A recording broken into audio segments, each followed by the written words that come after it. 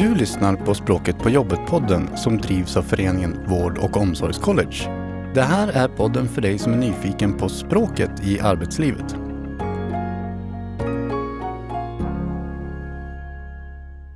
Välkommen! Vi som gör den här podden är Olga Orrid och Eva Stilling. Jag, Olga, är språkvetare och arbetar som språkutvecklare på föreningen Vård- och omsorgscollege. Och jag, Eva, är också språkvetare och språkkonsult i svenska. Och tillsammans arbetar vi med konceptet språkombud. Idag ska vi prata om ett aktuellt ämne som vi ofta får frågor om, Eva, eller hur? Det handlar om språktester, om hur man kan använda dem vid bland annat rekrytering. Ja, det är ju väldigt många som funderar kring det här. Men jag är mest nyfiken först på om du har gjort något språktest, Olga, någon gång. Har du det?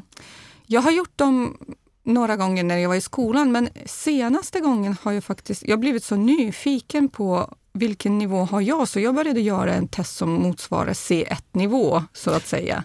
Vad betyder det? Ja, att jag skulle då kunna behärska språket på ett visst nivå i vissa sammanhang och kunna ha ett samtal som är väldigt flytande, att jag kan referera till massa saker och ting och helt enkelt är ganska så bra på svenska. Men valde du nivå C1 för du tänkte att den här nivån klarar jag galant och ville bevisa det för dig själv? Eller? Ja, precis. Dels så ville jag se vad som ingår i en sån här test på C1-nivå, vilka frågor man får. Ja. Och sen vill jag se, är jag på den nivå? Jag måste bara säga att jag har inte avslutat den. För jag tänkte just fråga, och vad sa testet? Vad fick du veta? Nej, men däremot det som jag reflekterade över när jag gjorde den, att de frågorna som fanns i testet, i min uppfattning handlade väldigt mycket om massa referenser som jag måste kunna för att svara på vad det nu var för frågor när jag skulle skriva eller om jag skulle säga någonting. Det var inte så mycket rent grammatiska ett eller en frågor, utan väldigt mycket om sammanhang, om vad som händer i Sverige och sånt. Men du, man kan ju vända på det här då och säga att man förväntar sig saker av ett test. Men om vi var arbetsgivare och skulle vilja använda ett test på våra medarbetare eller vid anställning eller så, då måste vi ju först veta vilken hur man kommunicerar, i vilka sammanhang man kommunicerar, vilken typ av språkbruk eller vad man behöver för någonting för att kunna bedöma det. Eller hur? Mm. Det finns ju vissa kanske krav på språket som är de man vill att testet ska ge svar på. Inte bara på vad som helst. Nej, och jag tänker att det här med språktester och vad som man testar och vad man får för svar och sen gentemot vad förväntas i arbetslivet. Det finns ju väldigt många frågeställningar och jag känner att man behöver ha väldigt mycket kunskap kring språktester för att kunna använda sig av dem på rätt sätt. Men jag tror inte, Eva, att varken du eller jag kan svara på den här frågan, utan vi måste nog bjuda in någon som kan någonting och väldigt bra om språktester. Bra idé.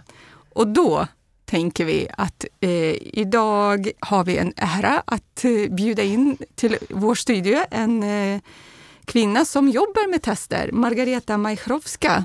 Välkommen! Varmt Tack välkommen. Margareta, kan du inte kort först berätta var du jobbar och vad du har på vilket sätt har du koppling till språktester? Ja, Margareta Majchrowska och jag jobbar på institutionen för språkdidaktik på Stockholms universitet och är projektledare för provgruppen som på uppdrag av Skolverket konstruerar och utvecklar nationella prov i SFI. Men i grunden så är jag språkvetare och gymnasielärare i svenska och SVA. Hur är språktest kopplade till SFI? Inom SFI så finns det 3 stycken nationella prov efter varje nivå så att säga. Så efter kurs B, C och D gör man ett nationellt test och dessa test är obligatoriska att genomföra för alla SFI-elever. Och de ska särskilt beaktas när man sätter betyg, kursbetyg. Just det. Men Margareta, kan du inte berätta, vad är det som man testar i ett språktest? Ja, det kan vara egentligen allt möjligt. Det beror på vad man vill testa. Så det finns såklart vissa begränsningar vad ett test kan egentligen berätta om en prestation. Det finns också mer tekniska begränsningar, vad som är möjligt att åstadkomma i ett test, vilken situation som går att genomföra inom ramen för ett test. Men rent innehållsmässigt så beror det oftast på vad man vill testa, vad man är ute efter. Och vad kan man vilja vara ute efter, tänker jag? Om vi nu tänker på våra lyssnare här som kanske är chefer på en arbetsplats där man känner att vi skulle kanske behöva använda oss av språktest. Vi funderar på det. Hur ska man tänka? Enklast är det att göra en analys av, eller fundera lite grann initialt innan man sätter igång och producerar det här testet. Men att fundera lite grann på målgruppen. Vilka är det som ska testas och varför? Vad det är man vill testa. Om man till exempel vill veta om någon kommer klara av att kommunicera i en jobbrelaterad situation. Då behöver man göra en grundlig behovsanalys egentligen. Titta på den här måldomänen. Vad är det som för sig går det? Vad är det för språkanvändning? Vad är det för handlingar man behöver utföra? Vilka arbetsuppgifter till exempel som man behöver kunna göra om man ska, hur man ska prata kring dem. Så förlåt Margareta, förlåt att jag avbryter. Får jag bara fråga dig, vad menas med måldomän?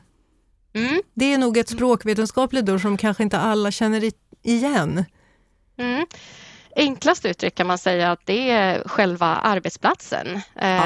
Om man tänker att just i det här specifika fallet att jag vill ha någon form av språktest för att se om de som anställs på mitt företag kommer klara av sina arbetsuppgifter.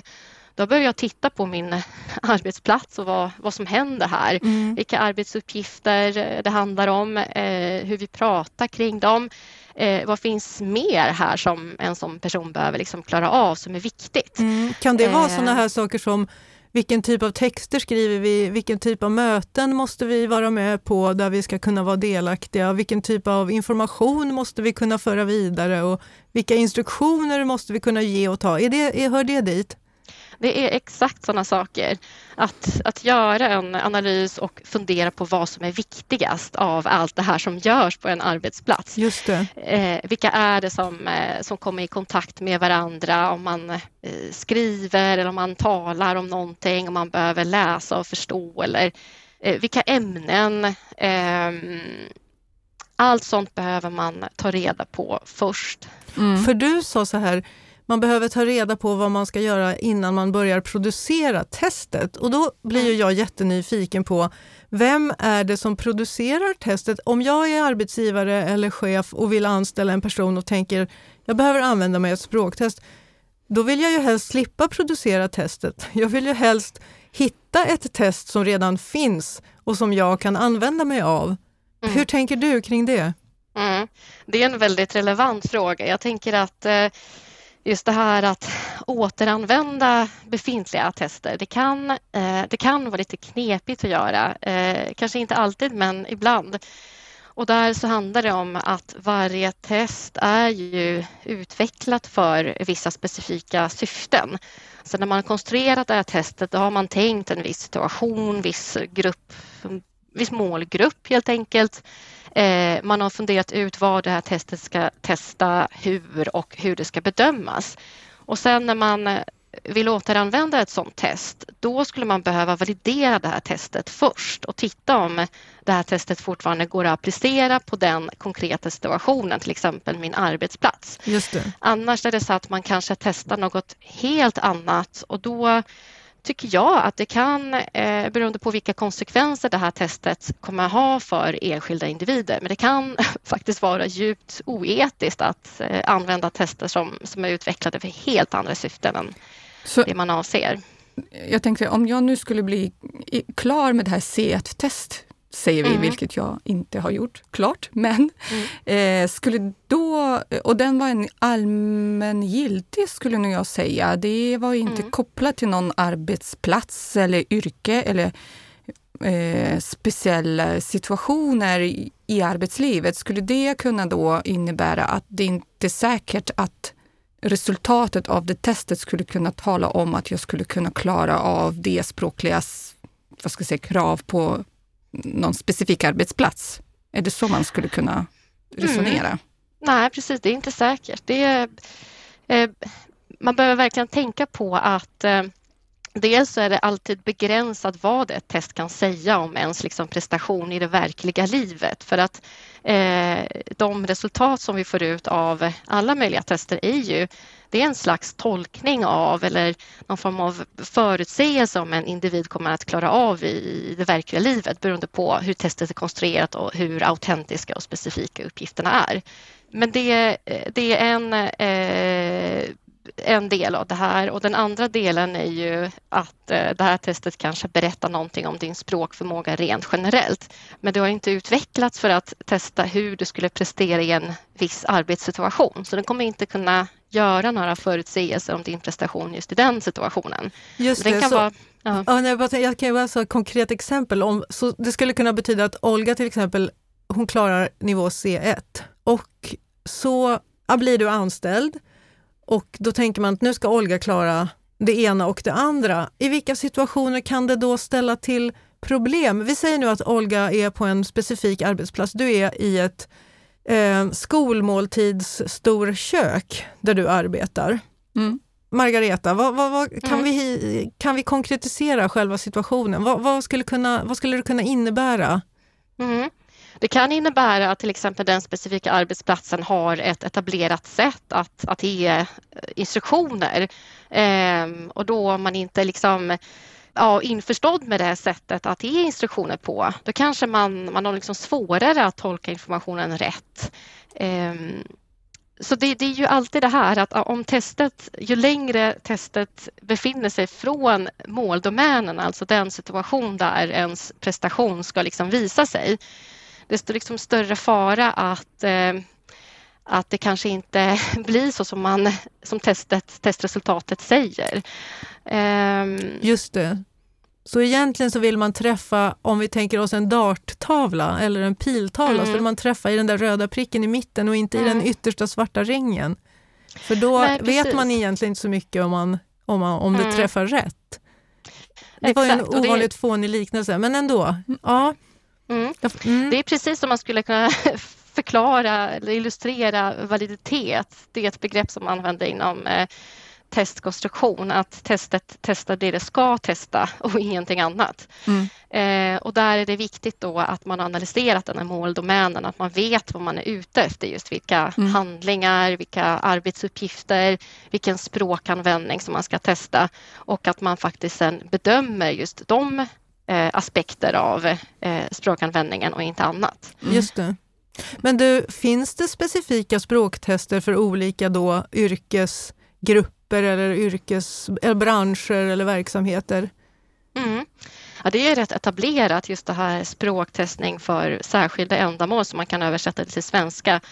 Inom den engelskspråkiga världen så talar man om language testing for special purposes, LPU.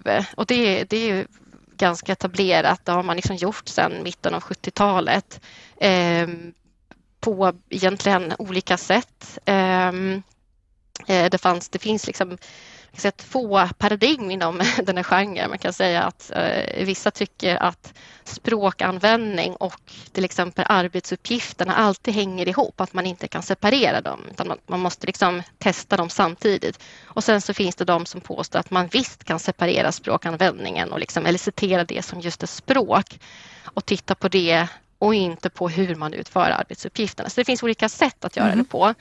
Men en sak som jag tänker på, det är ju att allting som man gör på jobbet handlar ju inte om arbetsuppgifter eller formella uppgifter. Det är ju väldigt mycket kommunikation på jobbet som handlar om informella samtal där du och jag ska kunna prata i fikarummet, eller du kastar ur i en referens som Olga var inne på förut som jag inte hänger med på, för jag vet inte vad På spåret är för program och har aldrig följt det. Så jag har ingen aning om vad vi pratar om. Och så kan det kan ju också leda till ganska mycket missförstånd och också då förstås till irritation kanske och till att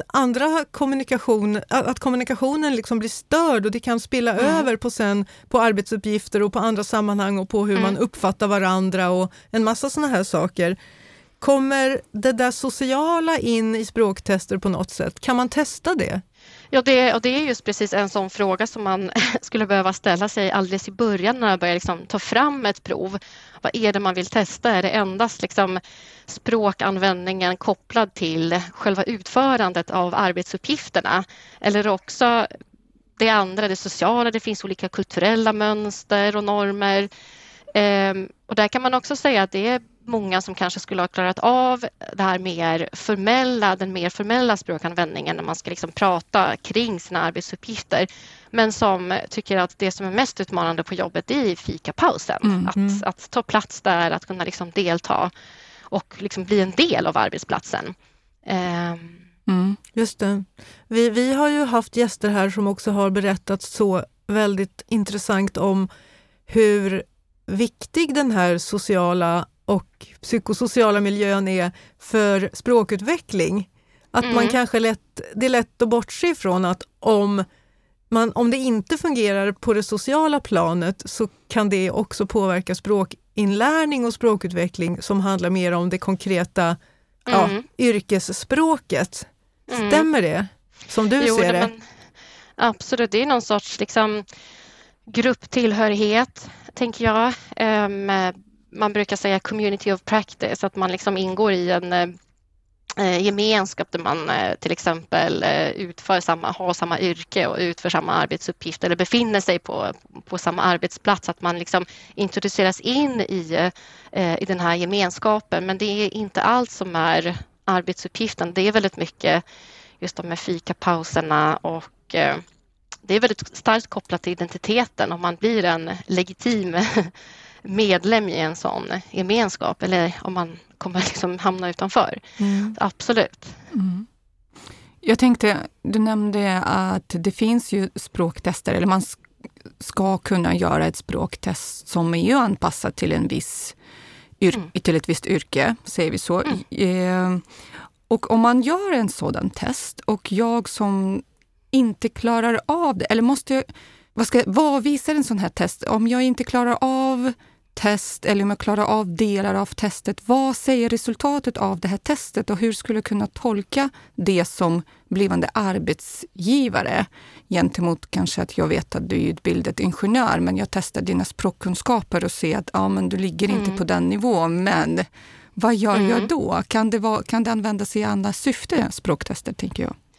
Ja, alltså nu kommer jag svara med massa enfrågor, men allt beror på vad det är för test.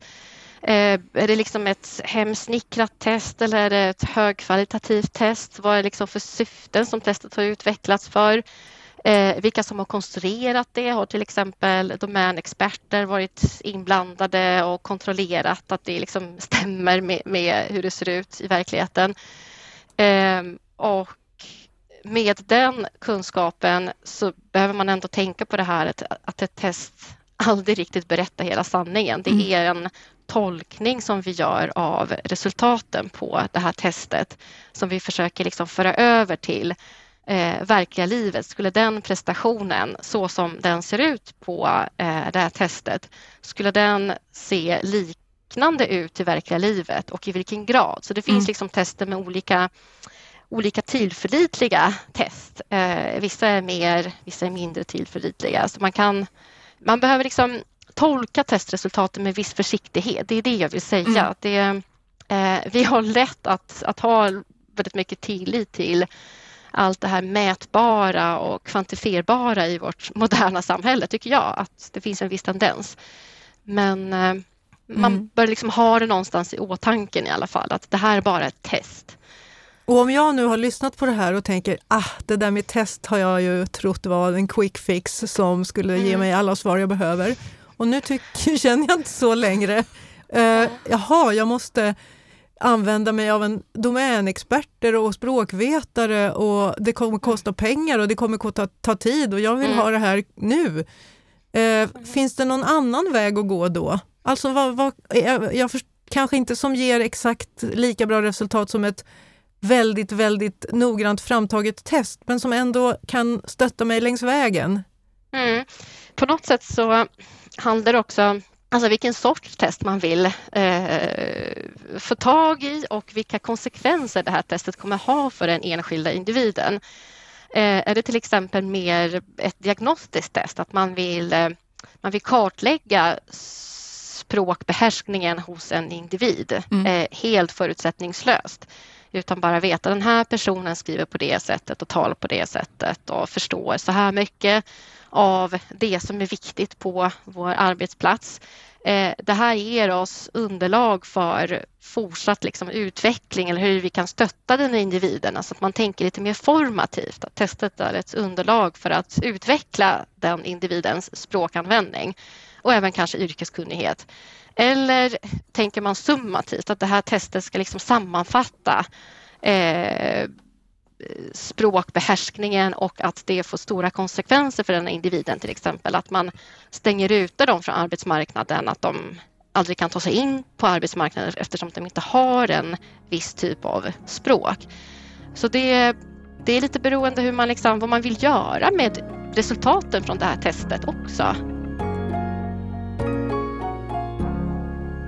Det är i alla fall en intressant tanke, tycker jag, att fundera på just vilka som ska testas. Så att ofta så tänker man att det är just de andra språkstalare som behöver testas, oavsett hur duktiga de är på sina yrken, men de måste testas språkligt för att verkligen fungera.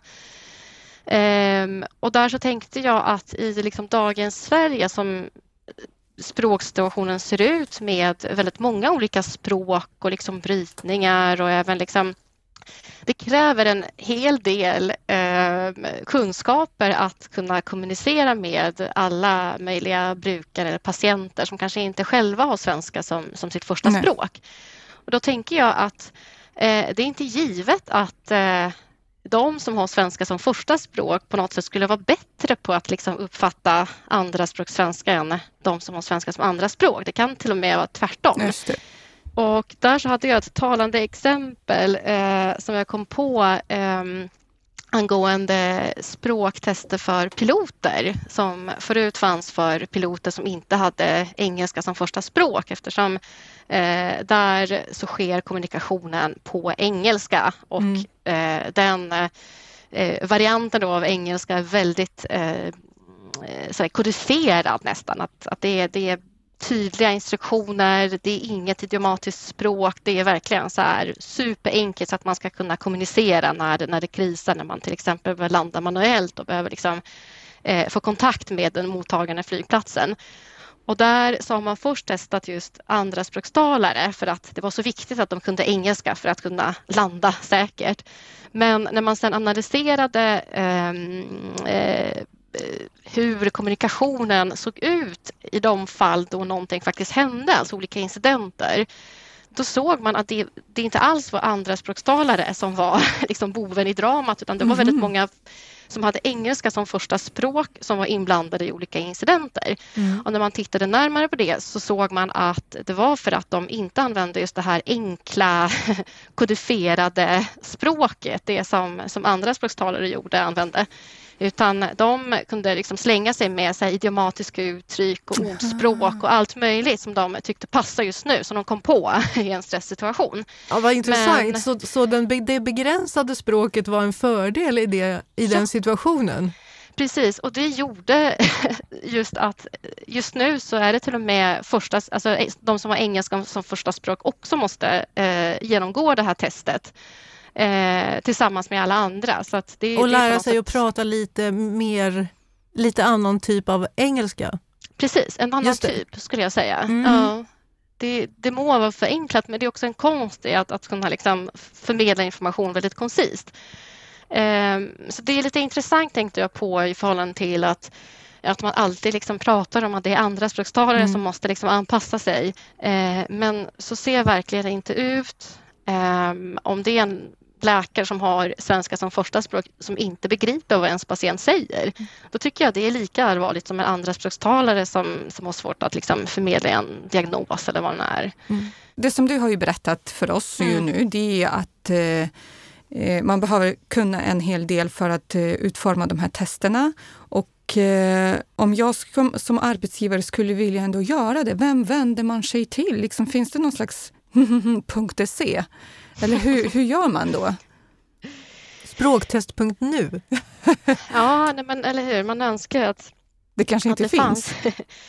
Nej, alltså, på något sätt så skulle man behöva verkligen sätta ihop ett helt projekt kring det. Om man vill göra det på ett liksom ordentligt sätt, om man vill ta fram ett högkvalitativt test, då skulle man behöva egentligen 3 ingredienser eller 3 liksom grupper av personer som jobbar med det här testet, och då tänker jag framförallt alltså domänexperter, yrkeskunniga, till exempel sjuksköterskor som jobbar på det här sjukhuset och sitter på all kunskap och vet exakt vilka arbetsuppgifter det handlar om, hur de utför det, vad som är viktigt när man till exempel ska introducera en ny medarbetare.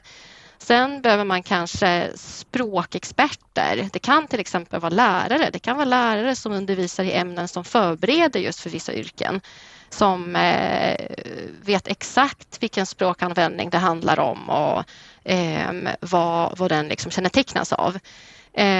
Och till det så behöver man också testkonstruktörer som då kan sedan omvandla all den information som man får ut av den här nämnda analysen då till konkreta testuppgifter som då ska spegla den här måldomänen och vad som för sig går där och den språkanvändning som ska bedömas. Just det. Och som dessutom tar fram till exempel bedömningskriterier, för det här testet måste också bedömas på något sätt. Så det måste vara tydliga bedömningskriterier som motsvarar det som man vill testa med testet. Och sen även bestämma vem som ska bedöma testet. Är det till exempel språklärare eller är det sjuksköterskor som ska bedöma det? Det finns forskning som visar att det finns skillnader i hur olika sådana kategorier bedömer just prestationer på den typen av prov. Om det är en sjuksköterska eller en lärare på en liksom, yrkesförberedande kurs. Ja, jätteintressant och komplext och svårt förstås. Jag tänker att man alltid önskar att det skulle finnas enkla svar på komplexa frågor, men det gör det ju inte. Kan man läsa mer om språktest någonstans? Om man nu vill gå vidare och ändå känner att jag förstår att det inte är en quick fix som ger svar på allt, men jag vill ändå på något sätt försöka tänka kring det här vidare. Vart vänder jag mig då? Du tänker då specifikt just på ett test som skulle vara anpassat till en arbetsplats? Ja. Ja, men alltså det finns ju konkreta, allt från väldigt teoretiska texter till konkreta manualer. Om man är ute efter en manual så är det bland annat en organisation för testkonstruktörer i Europa som heter ALTE, ALTE. Okay. Och de ger ju ut olika sorters handböcker eller manualer för just det här syftet att konstruera test. Och de har bland annat en manual för språktestning för särskilda ändamål då, som man skulle säga på svenska. Där det står väldigt konkret stegvis och liksom i checklistor vad man bör tänka på, vilka som behöver ingå i det här arbetet. Hur man liksom validerar ett sådant test, hur man validerar uppgifterna. Okay. Så att det blir liksom ett högkvalitativt test om man vill göra det. Liksom. En annan sak jag tänkte på. I Sverige finns det ju en anpassad språkskala. Alltså man har använt sig av den här europeiska språkskalan och sen faktiskt gjort en anpassning till äldreomsorgen. För att den ska passa för språket inom äldreomsorgen, att kunna göra någon typ av kartläggning av det. Det kan ju vara någonting man också kan titta på och se vad är det de ser att man just behöver ha med sig för att klara av att kommunicera på olika nivåer inom äldreomsorgen. Då är det ju branschspecifikt. Men de exemplen som finns där kan man ju anpassa Man kan se och hur det... skriva om och fundera kring utifrån sitt eget sin egen arbetsplats eller sitt eget yrkesområde eller sin egen bransch eller var man nu befinner sig i organisatoriskt. Men du, Margareta, till sist, väldigt, väldigt intressant. Kan inte du skicka med våra lyssnare 3 tips till de som funderar på det här med språktest? Konkreta tips. Vad ska de tänka på? Nej, men jag tänker det självklara, det är kanske att börja med att fundera på vilka konsekvenser det här testet kommer då att ha för enskilda individer. Vilka beslut man kommer att fatta på grundval av resultaten från det här testet. Det är ju väldigt centralt, tycker jag. Vilken påverkan det här testet kommer ha liksom i ett vidare sammanhang tänker jag också på, till exempel undervisning, organisationer, arbetsplatser. Vad är det gör med arbetsplatsen att man har sådana tester? Sen tänker jag också, det är någonting som jag redan har tagit upp här, men kanske värt att betona en gång till, att man inte glömmer att varje test har sina begränsningar. Även de bästa högkvalitativa tester som finns inte riktigt kan berätta hela sanningen. Det är alltid en tolkning av resultat som vi gör och försöker förutse som sagt hur den här prestationen på provet skulle kunna se ut i verkliga livet. Sist men inte minst så tycker jag också att använd högkvalitativa test. Det är ändå det är tidskrävande som vi har nämnt. Det kan kosta rätt mycket, men det är ju inte så etiskt som jag har nämnt att använda tester utvecklade för andra syften. Inte alltid är det. Och särskilt inte om det ska ha stora konsekvenser. Nej, alltså jag måste ställa följdfrågan. När du säger kostsamt, kan du ge någon typ av siffra? Och det är väldigt beroende på, som sagt, vad det är för test. Det beror på liksom hur många som jobbar med det.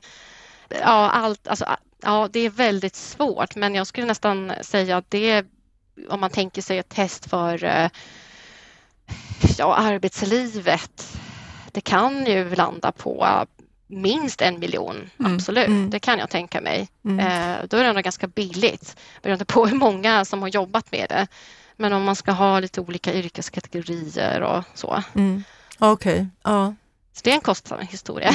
Ja, det är det.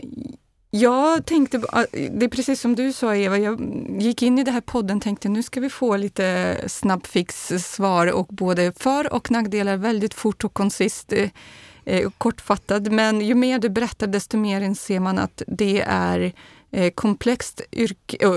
komplext ämne framför allt och det behövs väldigt mycket kunskaper från alla involverade. Men jag tänker att vi hoppas att vi kan fortsätta det här samtalet vidare, men för den här gången vill vi tacka dig för att du var med och gav oss inblick i alla fall i vad ett testkonstruktion kan innebära. Ja, verkligen. Så tack så jättemycket för att du var med oss idag. Stort tack Margareta. Tack själv, det var jätteroligt. Hej då!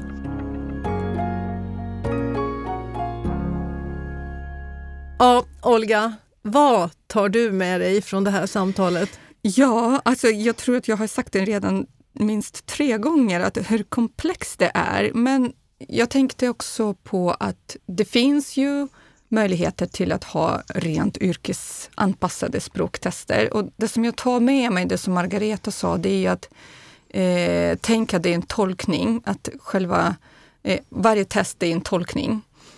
Och att jag tänker för mig själv att om man nu skulle satsa på språktester som vid rekrytering till exempel, att man tänker på det och kanske självklart antar ju att man tänker så att man kompletterar med en viss typ av arbetssituation eller vad det är, eller om det ingår i testet. Men jag tar med mig att man måste kunna en himla massa saker för att göra ett bra test. Det är nog det som jag tar med mig. Och du Eva? Nej, men, ja, jag tar med mig insikten om att man kanske har ett syfte med språktestet.